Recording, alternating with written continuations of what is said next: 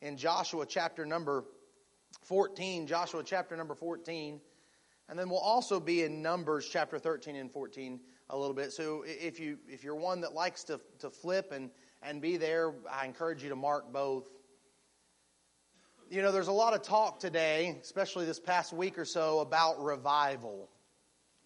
A lot of Facebook posts about God's moving and desire to work, and a lot of question of people, well, is it real? Does it have the markers of real revival? Is it true? And I say, I don't know. If you know what I'm talking about, where Lord moved in a meeting as far as I know, because I don't know much of it, and I'm not going to question whether God desires to move in the heart of people. I know He does. Just because it doesn't look like me and talk like me and sound like me doesn't mean that it's not God moving and working. But I'll say this. Time will tell whether that was true revival or not. Time will also say this, and I'll say this. I pray and hope it is. I pray and hope it flows over into our church, into our community. I'd love to see revival. I mean, true God-sent fire from heaven that burns up all the waste and burns up all the extra stuff and the uselessness and all the temporal things of this world, to where there's a group of Christians who just decide that there's one thing that matters. It's me and my God. Truth is that's got to start in my life. If I want to see revival, I can't expect it to start in your heart. I've got to make sure that my heart is where it needs to be, with God and right before Him. God promises so many things in His Word. So many things. The Bible even tells us that all the promises of God are yea and amen. Meaning all the promises of God are yes and let it be so. We go through the Scriptures and we read these promises and we think to ourselves, well, maybe that could happen. Well, maybe God would do it. Some of us sit here and we've lied to ourselves and thinking, well, God would never do that for me. I'm too far gone.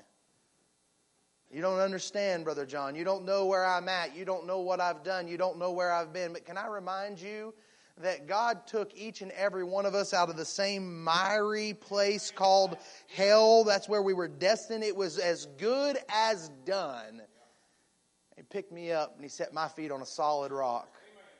Forgave me of all my sin. My sin is not any worse than your sin, and your sin is not any worse than my sin in the eyes of God.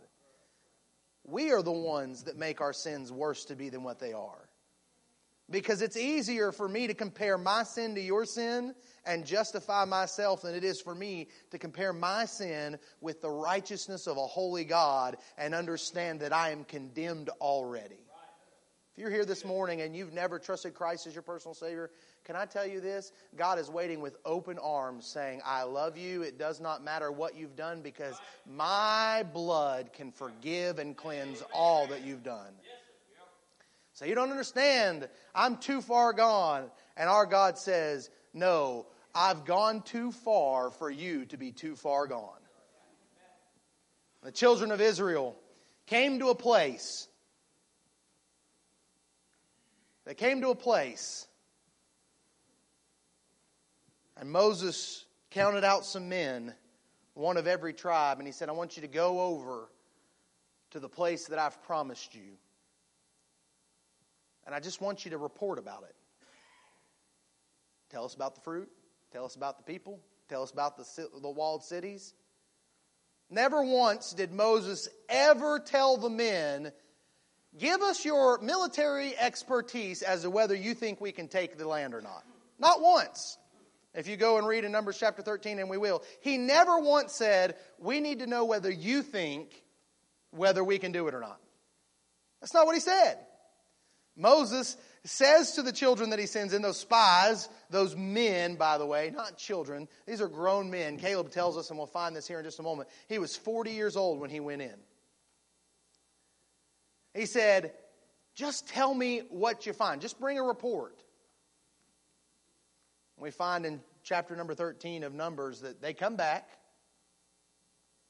Paraphrasing, of course, for time's sake, and they tell us, yep, there's grapes, there's milk, there's honey. In fact, they use the word surely. In other words, what they're saying is it's exactly as God said it would be. Imagine that. It's exactly what God said it would be. Nevertheless, there be giants in the land. And we as Christians, we do the same thing. Can I tell you that the Canaan world was not a picture of heaven. The Canaan land was never a picture of heaven. It was a picture of the Christian life and how wonderful and victorious it could be. And all the fruits and all the blessings and all the wonderful things that God has prepared for us as Christians who know God that await for us. And yes, there will be trials and there will be struggles and we will have to fight for it. But here's the great thing. He said, I go with thee. I'll fight the battle. And the children of Israel, they said, surely the land is as it is. But what they missed was they forgot to say, but surely God is with us. And He's the God that will fight for us. And He's the God that will enable us. And He's the God that will fight the fight and clear out the Amalekites and clear out the Hittites and clear out the Jebusites. And the giants, I don't care about the giants because I have a God that's far greater than them. That's where they missed. Because their faith, sadly, was not where it should be. I'm not standing here condemning the children of Israel this morning. I'm standing here this morning preaching to myself saying, my faith is rarely ever where it should be when it comes to my God. And then we get this wonderful insight in Joshua chapter number 14 about the two men who said in that time, we can do it. Let's go up. Let's take it. And we don't get an insight necessarily from someone else's point of view. We get to see, if you would, Caleb come to the stand and give his own testimony about his account of things. And this is what he says, beginning in verse number 6 of Joshua number 14. He says, Then the children of Judah came unto Joshua in Gilgal, and Caleb the son of Jephunneh the Kenizzite said unto him, Thou knowest the thing that the Lord said unto Moses, the man of God, concerning me and thee in Kadesh Barnea. 40 years old was I when Moses, the servant of the Lord, sent me from Kadesh Barnea to espy out the land. And I brought him word again as it was in mine heart. Nevertheless, my brethren that went up with me made the heart of the people melt. But I wholly followed the Lord my God. This morning we get an interesting insight to what Caleb's viewpoint was to the people of Israel and what happened to them. Why did they wander for 40 years in the wilderness? What caused them to not be able to go in and claim the land then and there? Why have they waited 40 years to go in, and then now another 5 years before Caleb is getting the thing that he was promised and inherited?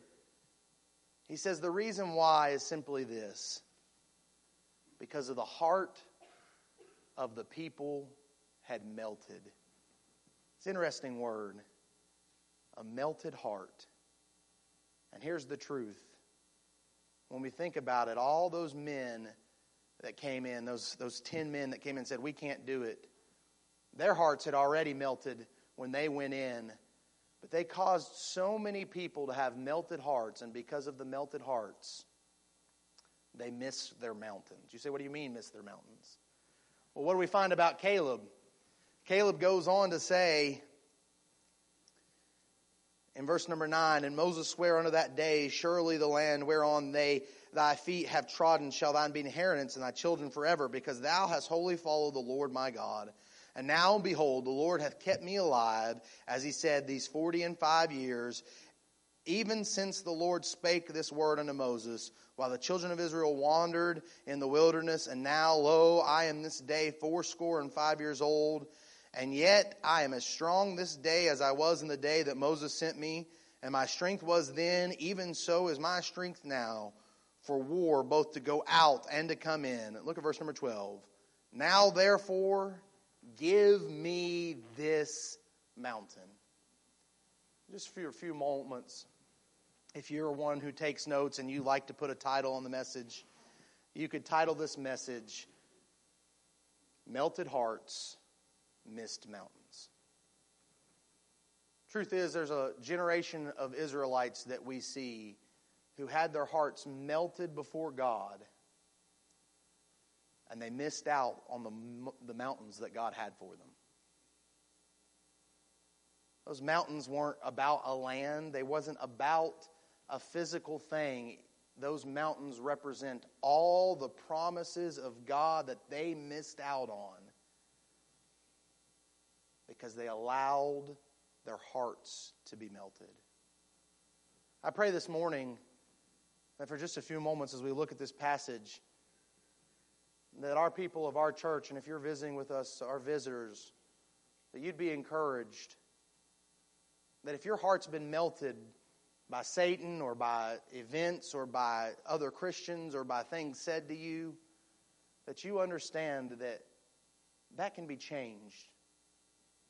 And the mountains that you may have missed on or that you're missing out on right now could still be yours.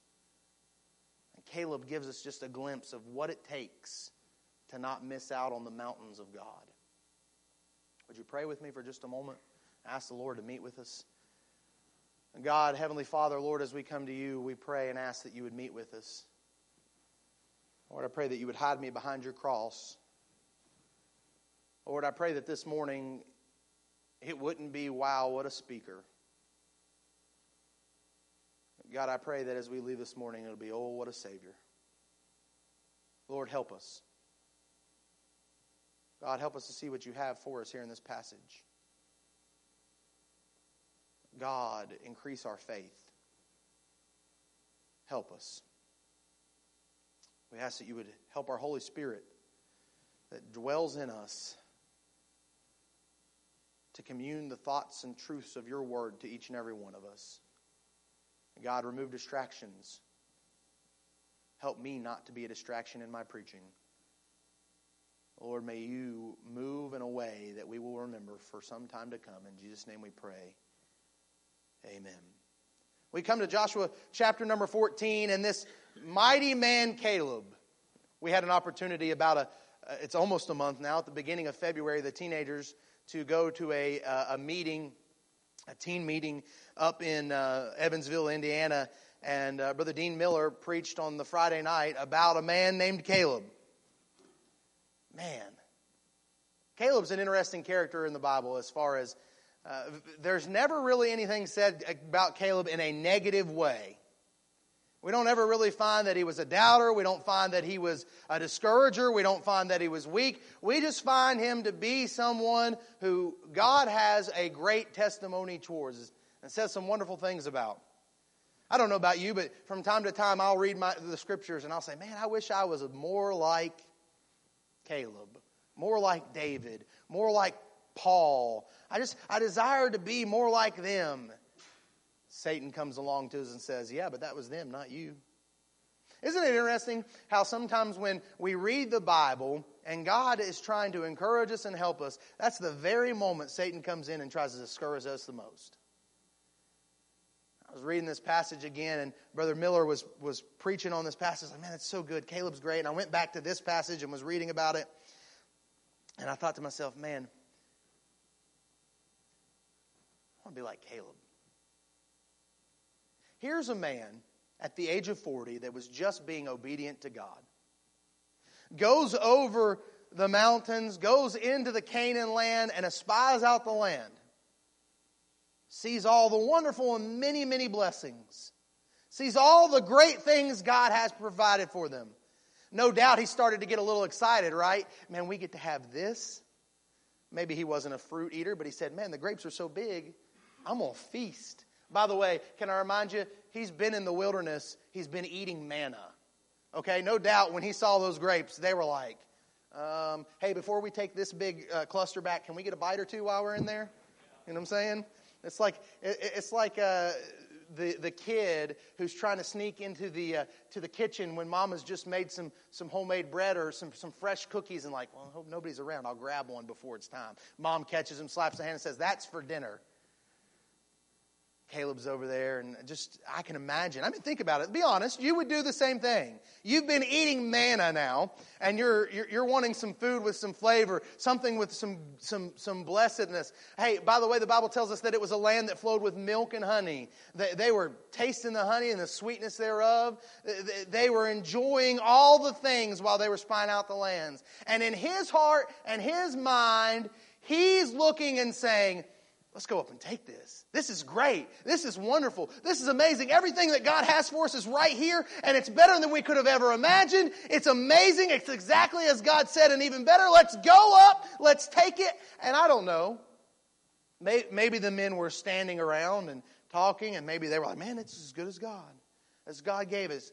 But they come back. And the other 10 men stand up before God and stand up before Moses and stand up before all the children of Israel. And they say, "Yeah, it is." Would you take your Bibles and turn over to Numbers chapter 14? Keep your place here in Joshua. Numbers chapter 13.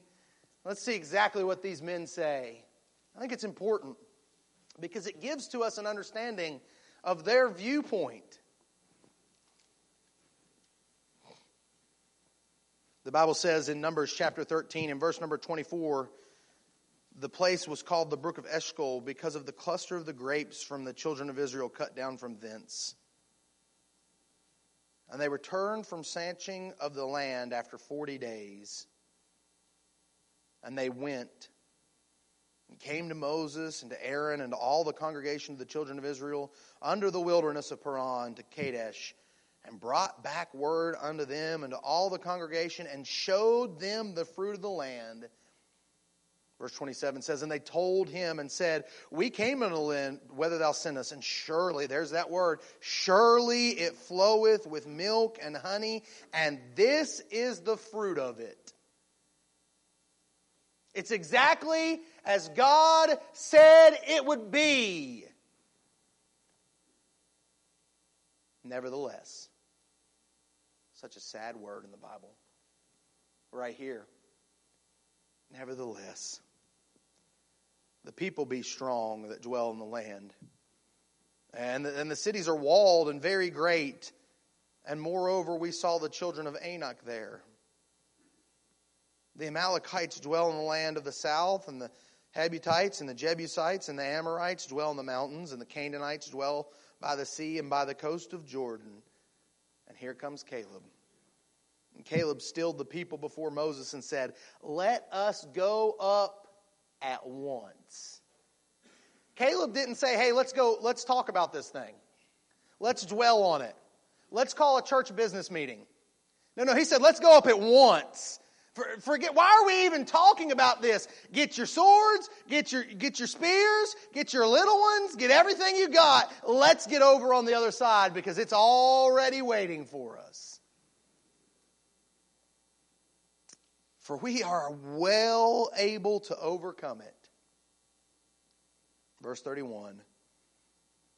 But the men that went up with him said, "We be not able to go up against the people, for they are stronger than we." What's the difference between Caleb and those men? I believe the thing we find as we look at this passage and we go to Joshua, back to Joshua chapter number 14, is we find that those men took their eyes off of God. Caleb the whole time had one mindset. We can do it because our God is the one that's going to do it. And so many times you and I as Christians, we look at this victorious Christian life that we hear preachers talk about from years gone by, and we say, "Oh, I want that. I want to have a life that trusts God for everything, that has power, that breaks through, that when I fall on my knees and I ask God of something, I know He's there to answer prayer requests. I want to have that relationship with God that I can open my Bible and I can open it and I can read the Word and God's going to speak to me." That's what I want. I want that old-time religion, that victorious Christian life that we heard from years gone by, but I'm not sure that I'll be able to have it. The truth is that if that's you this morning, the whole reason why you're saying that is because sadly your heart's been melted. Caleb said, the thing that kept those men from going in, the reason I had to wait 40 years for this very mountain is because the heart of the people were melted. This morning, I want you to see the first thing. It's melted hearts. Pretty simple, right? Basic. It's melted hearts. If we were to take an examination of our lives, I believe we would go over and over and over again, especially those of us that have known Christ for some period of time. Maybe those of us that have grown up in church. We've allowed our hearts to become melted by Satan and doubt and fear and worry. Caleb says, they had the same God I had. They saw the same thing I had. But what was the difference was that their hearts were melted before the people.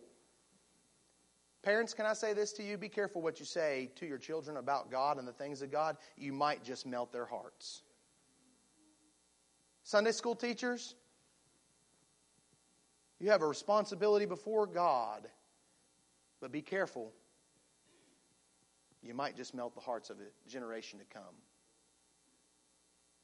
Church leaders, deacons, and soul winners, and Sunday school teachers, and ministry leaders, how are you talking about the God and the trials and the difficulties to come? Because if you're not talking about it and saying, let's go up at once, let's take it right now, then guess what? You might just be melting the heart of someone around you.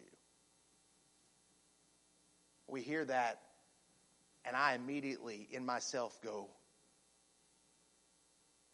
I would never want to be guilty of that. And then I'm sitting over here while we're singing, and I'm looking at my son and daughter sitting over here before they go into the children's choir, and I go, oh God, how many times have I melted their hearts? And the way that I talk about the things of God and the house of God and what God is doing. I don't want to be that kind of leader. I don't think you would want to follow that kind of leader, would you? You really wouldn't. Could you imagine 2 years ago now almost, if our pastor would have stood up, for those of you that were here, and said, well, we could get that building, but you know what, I don't know if we're really strong enough or capable enough or have enough money or have enough ability to be able to renovate a building like that, so we're just going to let it go. Praise God for a pastor who said, we're just going to trust God, and as He leads, we're going to step through. Amen. So thankful that God allowed our pastor to just trust Him by faith. And yet, we as parents do the very thing that those men came back from Israel for. We look at our kids. Mama, guess what? God answered my prayer. Oh, that's great.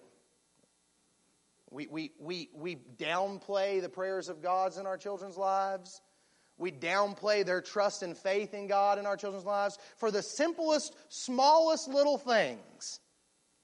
Instead, what we should be doing is, that's right, that's your God, the God who hears prayer, the God who hears prayer and answers prayer, the God who moves and intercedes, the God who cares about us and delights in us. And we should be the ones who are down on our knees begging God to move and letting our children see, hey, my mama and my daddy believe that there's a God in heaven that can. And instead, what do? We try to do it in our own strength, and when it doesn't work, we gripe and complain because God didn't move in. Sorry, God didn't move in because you never invited Him, and I never invited Him to move in. I'm not trying to preach hatefully or rude to you. I'm preaching at myself here. I'm guilty of this. I do this so often. I am a problem solver. It's my nature. It's who I am. I like to try to figure problems out and try to figure it out. It's annoying to most people. I know. I'm sorry. And yet what I do is that doesn't equate with the fact that I should just say, God, let it happen. You know, it's one thing for us to say, okay, God, I need you to intervene, and the next day God intervened. Caleb waited 45 years. In a few moments, we're going to see a testimony about him that amazes me, that I cannot even fathom the difference in that. But I'm telling you right now, we have too many Christians in this world who, number one, have allowed their hearts to be melted, or number two, are the cause of some melted hearts. Maybe you're here this morning and your heart's been melted. You say, I don't know if I can trust God to fix this situation. I don't know if He's going to intervene. I don't know if He's going to. Just as He surely said there was fruit in the land, He surely said He would come through and deliver them. Would you go back just real quick to Numbers chapter number 13? It amazes me how often we fail to listen to God, and instead of obey, it leads us to a lack of faith. Like in other words, we're disobedient, and so then we blame it that God didn't come through sometimes. It makes our disobedience question whether our God is able. Well, if we would have just obeyed, our faith would have been strengthened. Here it says in Numbers, chapter number 14. Verse number 11, God speaking to Moses. He says, fine, they don't want to believe me. They don't want to follow me. They don't want to do what I've told them. They don't want to trust. And look at what he says. And the Lord said unto Moses, how long will this people provoke me? Now, dads, hold up a second. Don't look at your wife and be like, how long is this child going to provoke me? That's not where this one's going, okay? Verse number 11 again. He says, how long will this people provoke me? Look at this next question. And how long will it be ere they believe me? In other words, what he's saying here is he's saying, when are they finally going to just believe that when I say I'm going to do it for them, I'm going to do it for them? He goes on to say, even in the rest of the verse, for all the signs which I have showed among them. In other words, that God says this. He says, I haven't left them wondering if I'm even here. I've given them signs. I brought them out of Egypt, and I had a pillar of cloud by day and fire by night, and I've given them manna day after day, and when they needed water, I told you to smite the rock and there was water. I've showed them over and over and over and over and over and over again that I love them and that I care for them and I want to provide for them. All they have to do is believe. And what? How long will they err to believe me? Our God sits on the throne and He says, I just want my children to take me at my word, to just believe that what I've said is true, because it is. I love them and I've given them everything they could need. I've redeemed them. I've reconciled them before me. I've brought them back into good fellowship with me. I want to give them the provisions that they need. And everything they have, all they have to do is trust. The problem is that sometimes the trusting means waiting, and we don't want to wait. God said, I've given them everything. Why? What happened? The melted hearts. I'm telling you right now, there's some Christians in here. You have melted hearts, and if you're not careful, you're going to be like those 10 Israelites who never enter into the promised land, and you're going to come to the second thing. You're going to miss some mountains. God had promised them the land. He had promised them some mountains. Those mountains weren't about an inheritance. Those mountains represented everything God had promised them. And Caleb said, you know what? I want my mountains. Would that we had some Christians again, Brother Zach, that would come to the Word of God and said, you know what? I'll claim every promises of God. I'll go and take it because He said it and I believe it. That settles it. He wants it for me. I want it for myself. I'm going to claim it. I want the promises of God. What do I have to do? Sign me up. Show me the dotted line. I want them. And God says, you want them? Here. Take them. They're yours.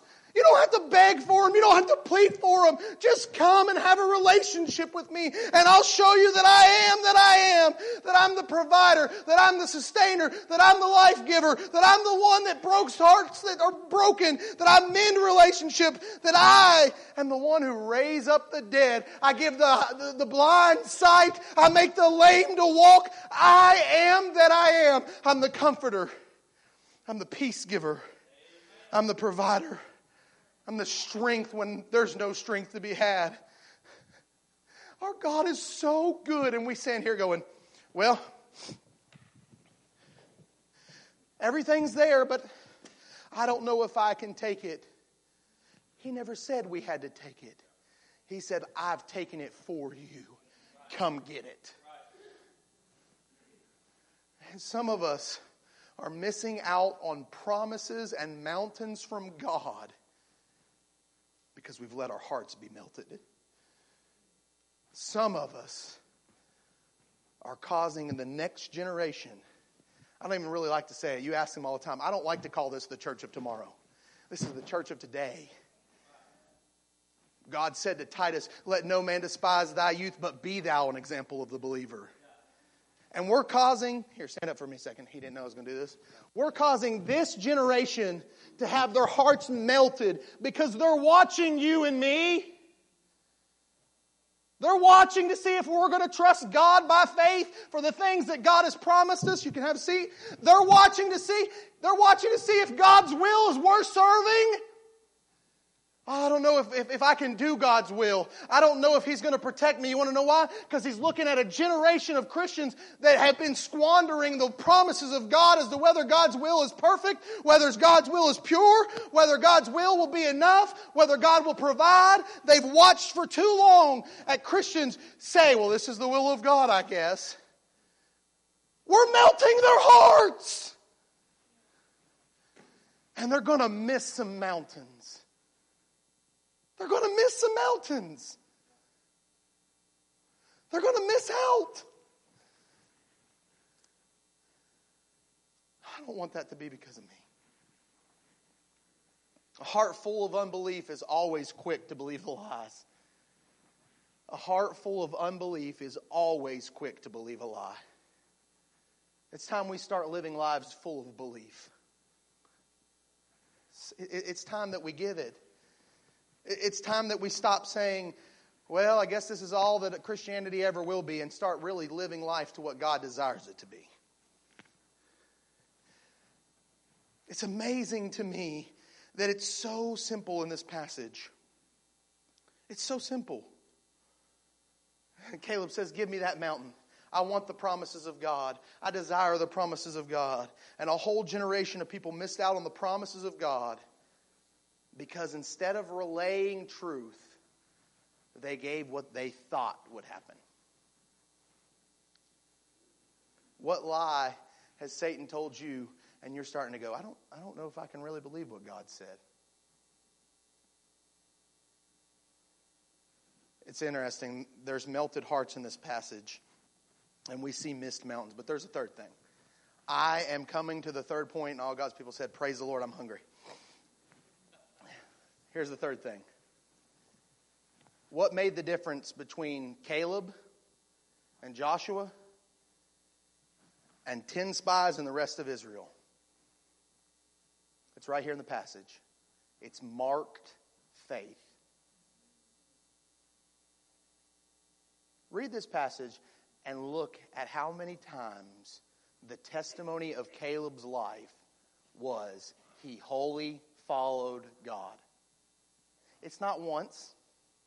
It's not twice. It's multiple times. And it's not just in this passage. Could I show it with you? Would you mind? First, he has his own testimony. Joshua chapter number 14. Joshua chapter number 14. And look at verse number 8 with me, if you will, please. Joshua chapter number 14 and verse number 8. By the way, a little freebie. This one I love. The children, the spies that went up, they said, oh, everything's there. Nevertheless, they be too strong. Here's what Caleb says. He says, I brought word in my heart, and he uses their own word again. Nevertheless, my brethren that went up. He said it wasn't because that they weren't strong enough. It's because they didn't have enough faith. And they melted the heart of the people. And look at verse number 8 at the end. He said, but I wholly, with everything, in entirety, from top to bottom, without reservation, nothing being held back, nothing being withheld, nothing being kept, nothing being put in a secret. I wholly, my entirety, wholly followed the Lord my God. His testimony was, look, the reason I want this mountain, the reason why I still believe I can take it is not because I'm strong enough, but because God is my strength and I've wholly followed God. Not only was it his testimony, then you have the testimonies of others. Look at Joshua chapter number 14 and look at verse number 9. And Moses sware on that day. So he says, not only do I say I wholly follow God, he says, but this is what Moses said about me. Surely the land whereon thy feet have trodden shall be thine inheritance, and thy children's forever, because thou hast wholly followed God. What was the testimony of others in Caleb's life that made the difference? He had marked faith. He wholly followed God. Well, it wasn't just Moses. Look with me down just a few more verses. Look at verse number 14. Joshua speaking here. And in verse number 13, he says, Joshua blessed him and gave unto Caleb the son of Jephunneh Hebron for an inheritance. Hebron therefore became the inheritance of Caleb the son of Jephunneh the Kenizzite unto this day, because that he wholly followed the Lord God of Israel. If it wasn't enough that Caleb said, this is my thing. Look, we're guilty of saying a lot of things and it's not true. But Caleb said, I've wholly followed God. He had eyewitness testimonies there, if you will, come to his side and said, he deserves it. Why? Moses said, because he wholly followed God. Joshua stood up and said, he wholly followed God. That's some testimony of some really mighty men, you know? To say, wow, he wholly followed God. I pray that when my life is done and I'm dead and in a tomb someday, long before my son ever sees that, if God doesn't come back, that they'll be able to stand and put on my tombstone, he wholly followed God. But you know what the truth is? That's a wonderful testimony to have others say that about us. It's amazing. Would you go with me to Deuteronomy chapter number 1 real quick?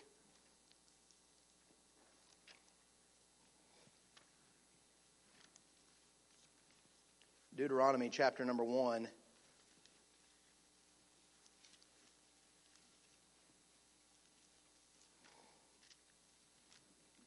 The Bible tells us something here that I think is even far greater than having someone else tell me or say about me. Man, his testimony is he wholly followed God. Verse number 34, the Bible says this, and the Lord heard the voice of your words and was wroth and sware, saying. So for understanding, who's getting ready to speak? God is, right? The Lord is getting ready to speak. Verse number 35.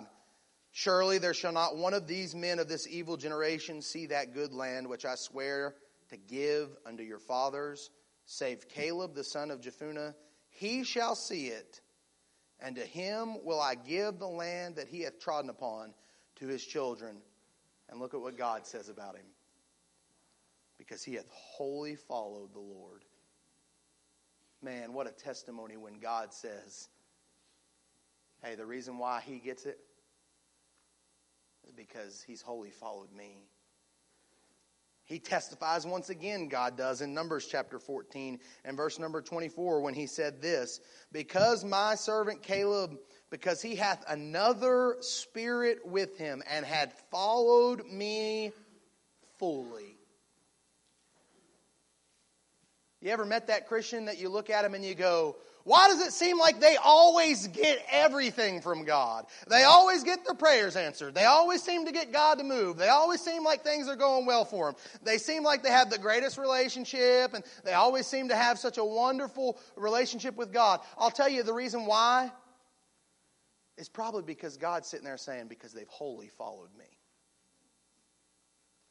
And instead of getting envious at the brother or the sister who God's moved and worked with, why don't you just get on board and say, I'm going to wholly follow God too?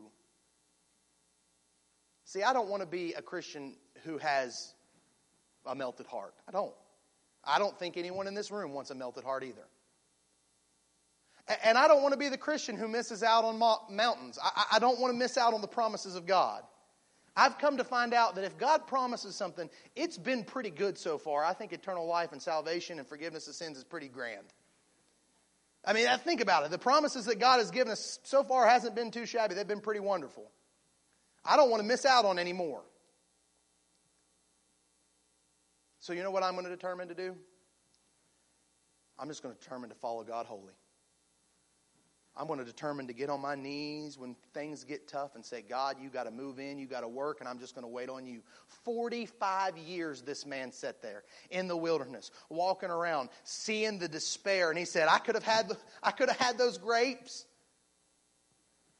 You ever miss Mama's cooking? Some of you that not able to get Mama's cooking anymore, those sweets, and you can just taste it.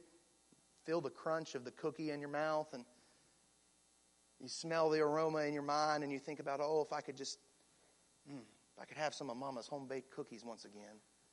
I can imagine Caleb walking around through the wilderness, all the dirt and the dust and the nastiness, eating manna going, I could have had grapes. I could have had pomegranates.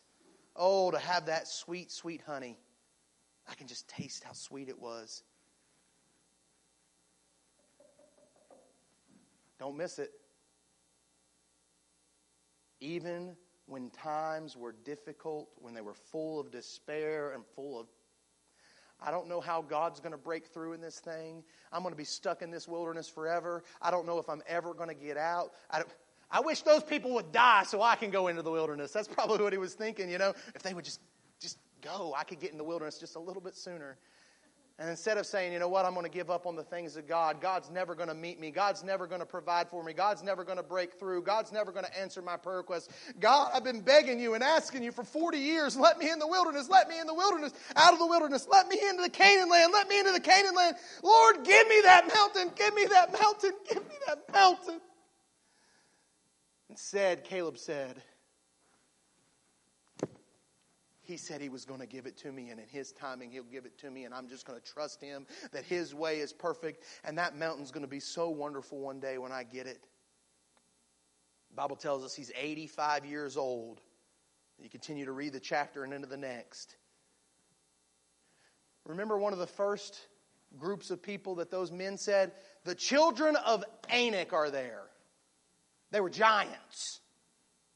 The children of Anak are there. We can't go in because the children of Anak are there. Forget the Jebusites and the Hittites and the Amalekites and all the other Hittites and termites that were all in the lane, in the can of Lanan.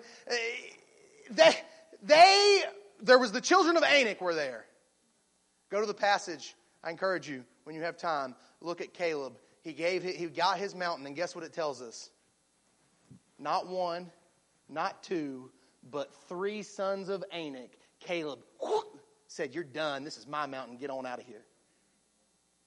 85 years old. By the way, those of you that are in this building right now and you say, my time's gone. I'm past. God doesn't have anything left for me. I'll let the younger people do it. I'll let the next generation stand up. I'll let the young ones get up. We got a young preacher and a young staff, and they can get it done, and they'll be all right, and they're good. God, they're in good hands. No. God didn't leave you here to sit by and idly watch somebody else take that mountain. God still has a mountain for you. Take it, possess it, and show these other ones what it means to take the mountains of God. Mamas and daddies, don't be done with your children. Don't melt their hearts. Show them what it means to have marked faith. Grab them by the hand and walk with them and say, God has so many blessed things for you ahead. The mountain was an inheritance to Caleb, but what does it say? It was an inheritance for his children. There might be something that you need to claim for your young person. And if you're not careful, you're going to let a mountain go by that God has promised you and your family. And because instead you decided to have a melted heart and stay there, you're going to miss out on some mountains. I think this morning there's quite a few Christians, I would say, including me, that need to come to this altar, get on our knees before God and beg God for mercy because we've allowed our hearts to not trust in Him. Thank Him for His grace that He still stands by, and claim the promises of God. Maybe we need to put an arm around another brother or another sister and say, hey, I'm going to encourage you. I'm going to help you claim the mountains that God has for you if you'll help me claim the mountains God has for me. But I tell you what God doesn't want us to do.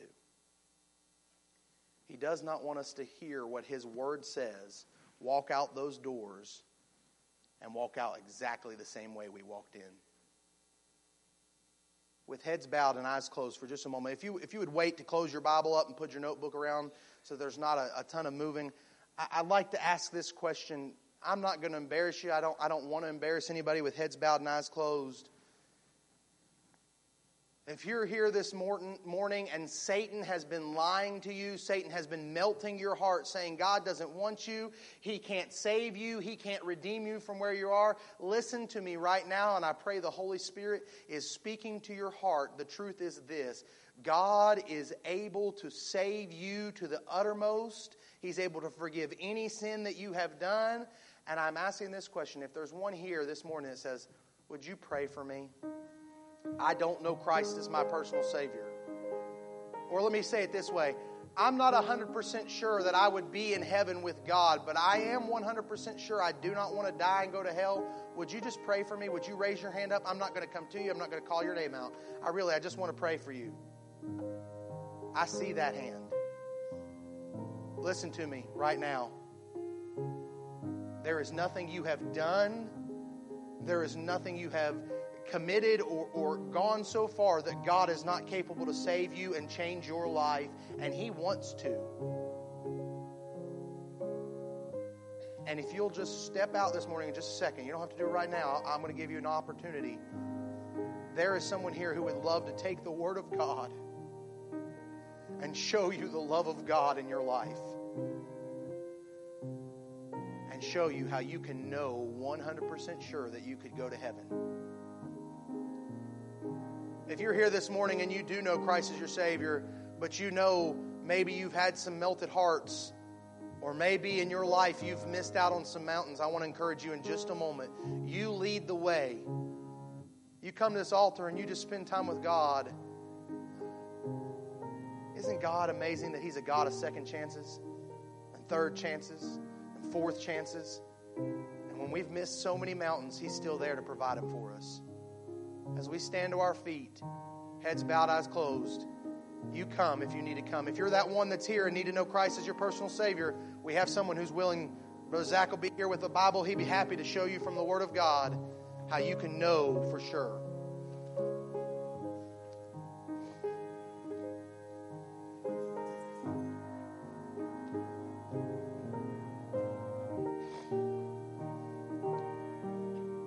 People all over the altar doing business with God, praying and asking God to help them. Don't feel embarrassed. Don't feel wrong. There's plenty of seats on the front here if you need to come and you need to do business with God. Don't miss out.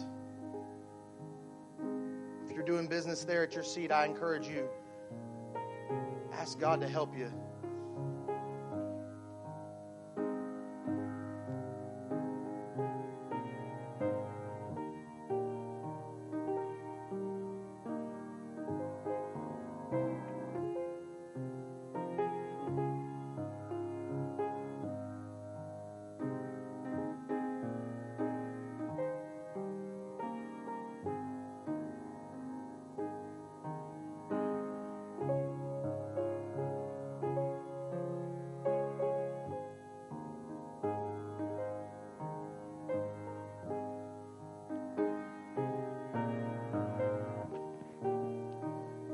Again, if you're here this morning and you don't know Christ as your Savior, please don't leave today until someone at least has an opportunity to show you what the Word of God says.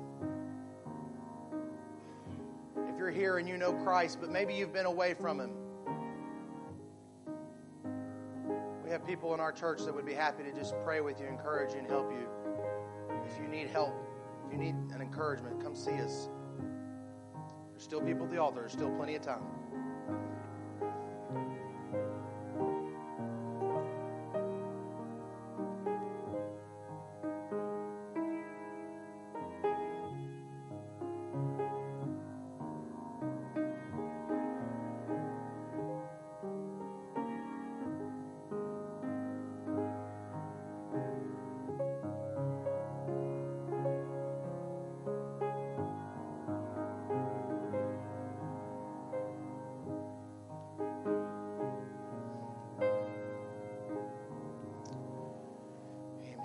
Thank you for being here this morning. I encourage you, be in a matter of prayer.